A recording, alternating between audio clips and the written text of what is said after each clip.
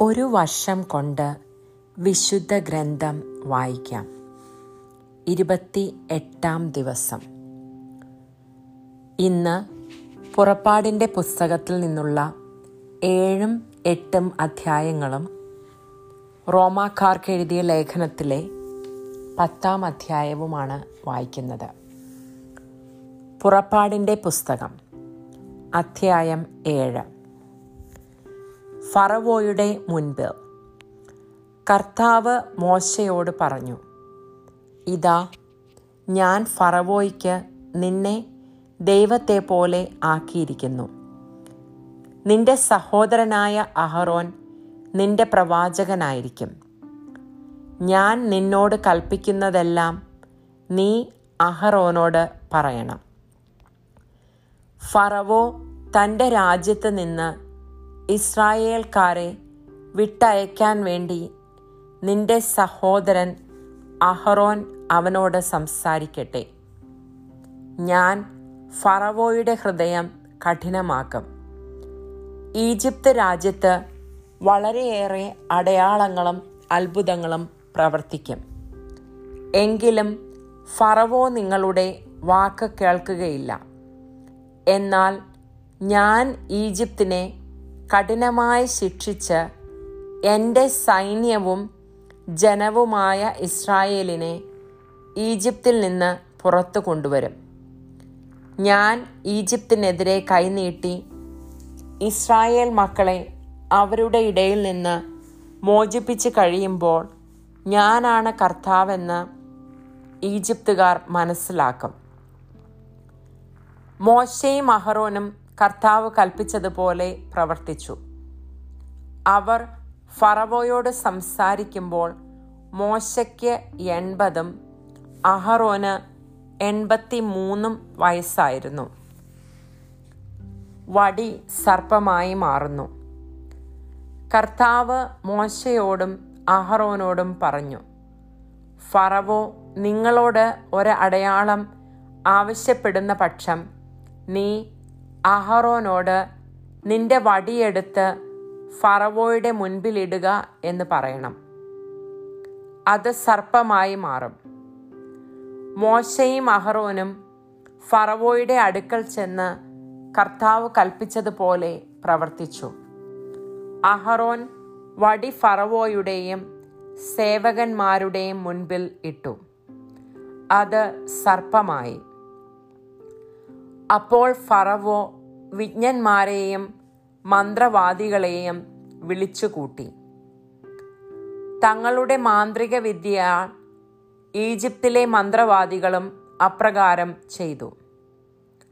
അവർ ഓരോരുത്തരും തങ്ങളുടെ വടികൾ നിലത്തിട്ടപ്പോൾ അവ സർപ്പങ്ങളായി മാറി. എന്നാൽ അഹറോന്റെ വടി അവരുടെ വടികളെ വിഴുങ്ങിക്കളഞ്ഞു. കർത്താവ് പറഞ്ഞതുപോലെ ഫറവോയുടെ ഹൃദയം കഠിനമായി. അവൻ അവരുടെ വാക്ക് കേട്ടില്ല. ജലം രക്തമായി മാറുന്നു.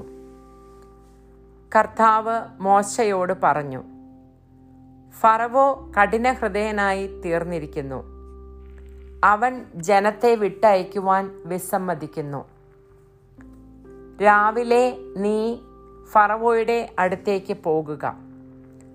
അവൻ നദിയിലേക്ക് ഇറങ്ങി വരുമ്പോൾ നീ നദീതീരത്ത് അവനെ കാത്തു നിൽക്കണം. സർപ്പമായി മാറിയ വടിയും കയ്യിലെടുത്തുകൊള്ളുക. നീ അവനോട് പറയണം, ഹെബ്രായരുടെ ദൈവമായ കർത്താവ് എന്നെ നിന്റെ അടുത്തേക്ക് അയച്ചത് മരുഭൂമിയിൽ എന്നെ ആരാധിക്കുവാൻ എൻ്റെ ജനത്തെ അയക്കുക എന്ന് ആവശ്യപ്പെടാനാണ്. എന്നാൽ നീ ഇതുവരെ അത് അനുസരിച്ചില്ല. കർത്താവ് പറയുന്നു, ഞാനാണ് കർത്താവെന്ന് ഇതിനാൽ നീ മനസ്സിലാക്കും.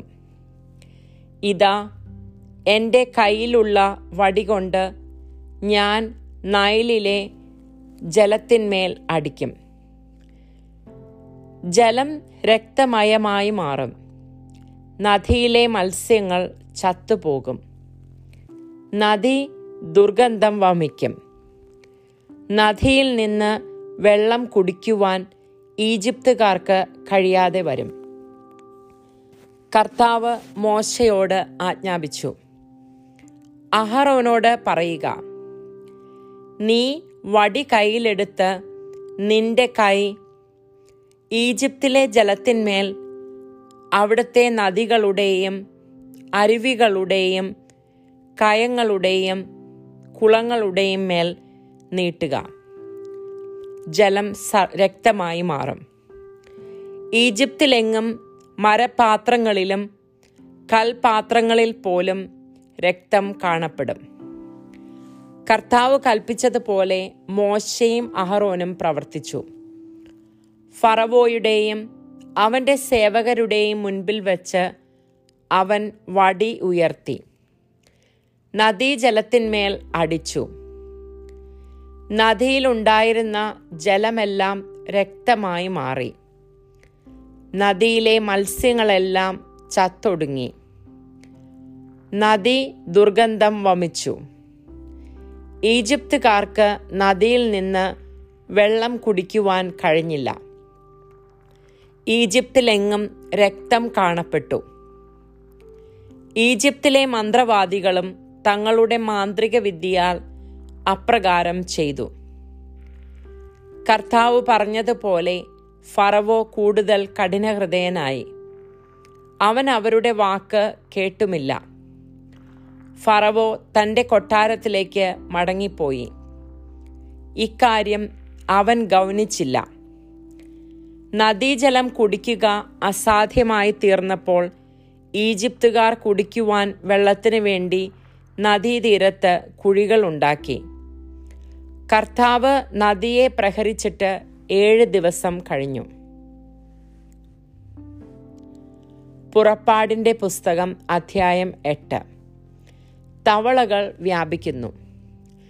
കർത്താവ് മോശയോട് അരുളി ചെയ്തു, ഫറവോയുടെ അടുക്കൽ ചെന്ന് പറയുക, കർത്താവ് കൽപ്പിക്കുന്നു,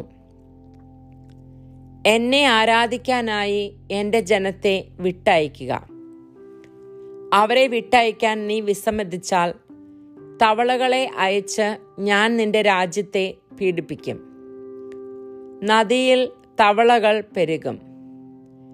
നിന്റെ മന്ദിരത്തിലും ശയനമുറിയിലും കിടക്കയിലും നിന്റെ സേവകരുടെയും ജനങ്ങളുടെയും ഭവനങ്ങളിലും അടുപ്പുകളിലും മാവ് കുഴയ്ക്കുന്ന പാത്രങ്ങളിലും അവ കയറിപ്പറ്റും. നിന്റെയും ജനത്തിൻ്റെയും സേവകരുടെയും മേൽ അവ പറന്നു കയറും. കർത്താവ് മോശയോട് കൽപ്പിച്ചു, അഹറോനോട് പറയുക, നിന്റെ വടി കയ്യിലെടുത്ത് നദികളുടെയും തോടുകളുടെയും കുളങ്ങളുടെയും മേൽ നീട്ടി ഈജിപ്ത് മുഴുവൻ തവളകളെ കൊണ്ട് നിറയ്ക്കുക. അഹറോൻ ഈജിപ്തിലെ ജലാശയങ്ങളുടെ മേൽ കൈനീട്ടി. തവളകളെ കൊണ്ട് ഈജിപ്ത് ദേശം മുഴുവൻ നിറഞ്ഞു. മന്ത്രവാദികളും തങ്ങളുടെ മാന്ത്രിക വിദ്യയാൽ ഈജിപ്തിലേക്ക് തവളകളെ വരുത്തി. അനന്തരം ഫറവോ മോശയെയും അഹ്റോനെയും വിളിച്ചു വരുത്തി പറഞ്ഞു, എന്നിൽ നിന്നും എൻ്റെ ജനത്തിൽ നിന്നും തവളകളെ അകറ്റിക്കളയുന്നതിന് കർത്താവിനോട് നിങ്ങൾ അപേക്ഷിക്കുവിൻ. കർത്താവിന് ബലിയർപ്പിക്കുവാനായി ജനത്തെ ഞാൻ വിട്ടയക്കാം. മോശ ഫറവോയോട് പറഞ്ഞു, തവളകളെ നിന്നിൽ നിന്നും നിങ്ങളുടെ ഭവനങ്ങളിൽ നിന്നും അകറ്റി നദിയിൽ മാത്രം ഒതുക്കി നിർത്തുന്നതിനായി നിനക്കും സേവകർക്കും ജനത്തിനും വേണ്ടി ഞാൻ എപ്പോഴാണ് പ്രാർത്ഥിക്കേണ്ടതെന്ന് അറിയിക്കുക. ഫറവോ പറഞ്ഞു, നാളെ. മോശ തുടർന്നു, അങ്ങനെയാകട്ടെ, ഞങ്ങളുടെ ദൈവമായ കർത്താവിന് തുല്യനായി മറ്റാരുമില്ലെന്ന് അങ്ങനെ നീ ഗ്രഹിക്കും. തവളകൾ നിന്നിൽ നിന്നും വീടുകളിൽ നിന്നും സേവകരിൽ നിന്നും ജനങ്ങളിൽ നിന്നും അകന്ന് നദിയിൽ മാത്രം ഒതുങ്ങി നിൽക്കും. മോശയും അഹറോനും ഫറവോയുടെ അടുത്തു നിന്ന് പോയി. തവളകളെക്കുറിച്ച് താൻ ഫറവോയോട് പറഞ്ഞതുപോലെ മോശ കർത്താവിനോട് അപേക്ഷിച്ചു. മോശ അപേക്ഷിച്ചതുപോലെ കർത്താവ് പ്രവർത്തിച്ചു. വീടുകളിലും അങ്കണങ്ങളിലും വയലുകളിലും ഉണ്ടായിരുന്ന തവളകൾ ചത്തൊടുങ്ങി. അവർ അവയെ വലിയ കൂനകളായി കൂട്ടി. നാട്ടിൽ ദുർഗന്ധം വ്യാപിച്ചു. സ്വൈര്യം ലഭിച്ചെന്ന് കണ്ടപ്പോൾ കർത്താവ് പറഞ്ഞതുപോലെ ഫറവോയുടെ ഹൃദയം കഠിനമായി. അവൻ അവരുടെ വാക്ക് ശ്രദ്ധിച്ചില്ല. പേൻ പെരുകുന്നു. കർത്താവ് മോശയോട് പറഞ്ഞു, നീ അഹറോനോട് പറയുക, നിന്റെ വടി കൊണ്ട് നിലത്തെ പൂഴിയിൽ അടിക്കുക. അപ്പോൾ അത് പേനായി തീർന്ന് ഈജിപ്ത് മുഴുവൻ വ്യാപിക്കും. അവൻ അപ്രകാരം ചെയ്തു.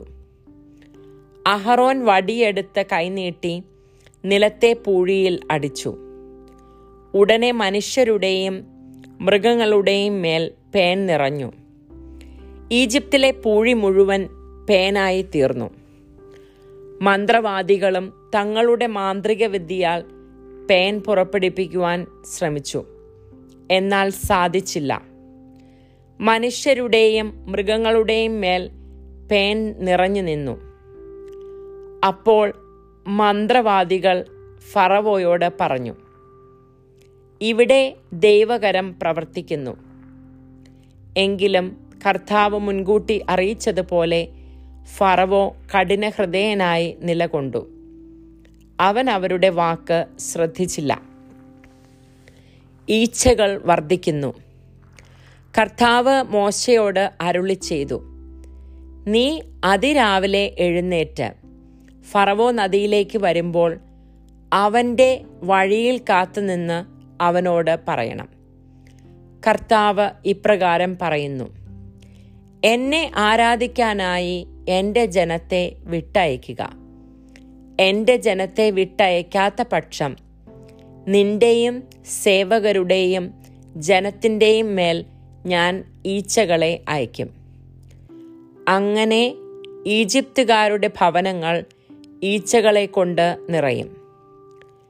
അവർ നിൽക്കുന്ന സ്ഥലം പോലും ഈച്ചക്കൂട്ടങ്ങൾ പൊതിയും.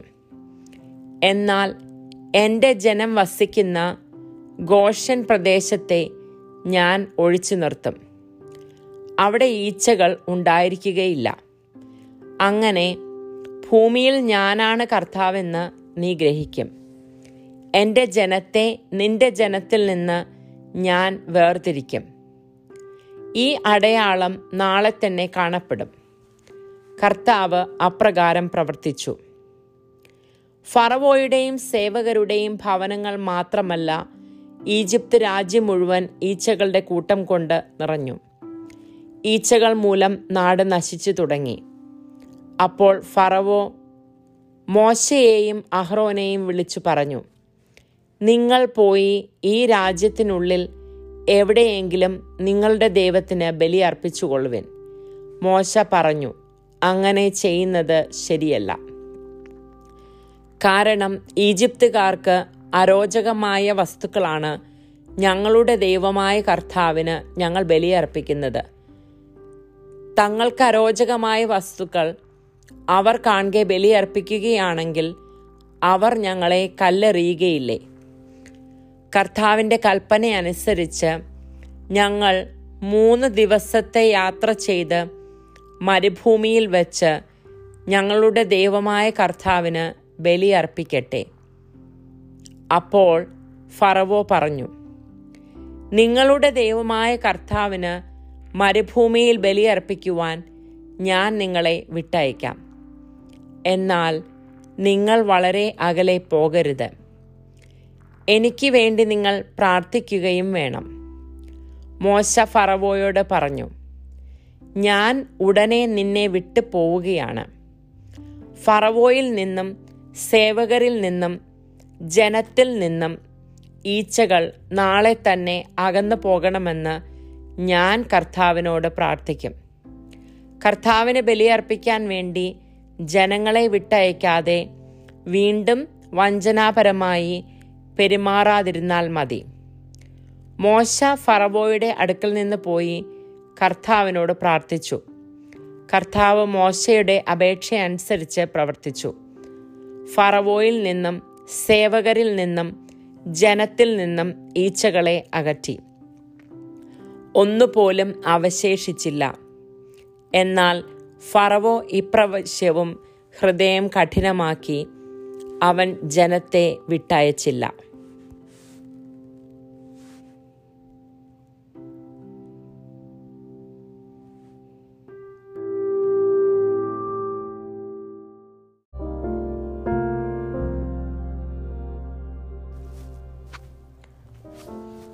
റോമാക്കാർക്ക് എഴുതിയ ലേഖനം, അധ്യായം 10.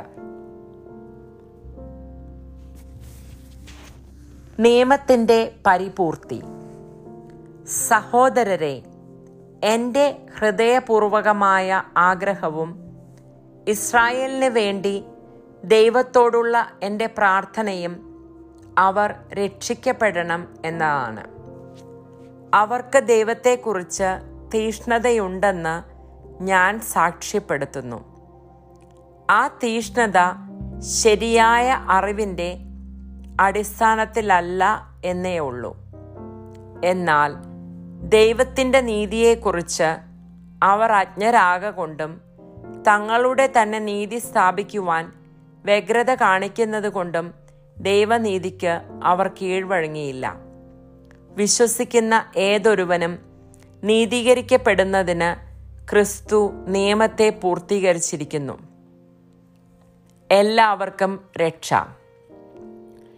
നിയമാധിഷ്ഠിതമായ നീതി പ്രവർത്തിക്കുന്നവർക്ക് അതുമൂലം ജീവൻ ലഭിക്കുമെന്ന് മോശ എഴുതുന്നു. വിശ്വാസാധിഷ്ഠിതമായ നീതിയാകട്ടെ ഇങ്ങനെ പറയുന്നു: ക്രിസ്തുവിനെ താഴേക്ക് കൊണ്ടുവരുവാൻ സ്വർഗത്തിലേക്ക് ആര് കയറും എന്ന് നീ ഹൃദയത്തിൽ പറയരുത്. അഥവാ ക്രിസ്തുവിനെ മരിച്ചവരിൽ നിന്ന് ഉയർത്തുവാൻ പാതാളത്തിലേക്ക് ആരിറങ്ങും എന്നും നീ പറയരുത്. എന്നാൽ പിന്നെ എപ്പോഴും എന്താണ് പറയുന്നത്? വചനം നിനക്ക് സമീപസ്ഥമാണ്, നിന്റെ അധരത്തിലും നിന്റെ ഹൃദയത്തിലും അതുണ്ട്. ഞങ്ങൾ പ്രസംഗിക്കുന്ന വിശ്വാസത്തിൻ്റെ വചനം തന്നെ. ആകയാൽ യേശു കർത്താവാണെന്ന് അധരം കൊണ്ട് ഏറ്റുപറയുകയും ദൈവം അവനെ മരിച്ചവരിൽ നിന്ന് ഉയർപ്പിച്ചുവെന്ന് ഹൃദയത്തിൽ വിശ്വസിക്കുകയും ചെയ്താൽ നീ രക്ഷ പ്രാപിക്കും. എന്തുകൊണ്ടെന്നാൽ മനുഷ്യൻ ഹൃദയം കൊണ്ട് വിശ്വസിക്കുകയും തന്മൂലം നീതീകരിക്കപ്പെടുകയും ചെയ്യുന്നു. അവൻ അധരം കൊണ്ട് ഏറ്റുപറയുകയും തന്മൂലം രക്ഷ പ്രാപിക്കുകയും ചെയ്യുന്നു. അവനിൽ വിശ്വസിക്കുന്ന ഒരുവനും ലജ്ജിക്കേണ്ടി വരികയില്ല എന്നാണല്ലോ വിശുദ്ധ ഗ്രന്ഥം പറയുന്നത്. യഹൂദനും ഗ്രീക്കുകാരനും തമ്മിൽ വ്യത്യാസമില്ല.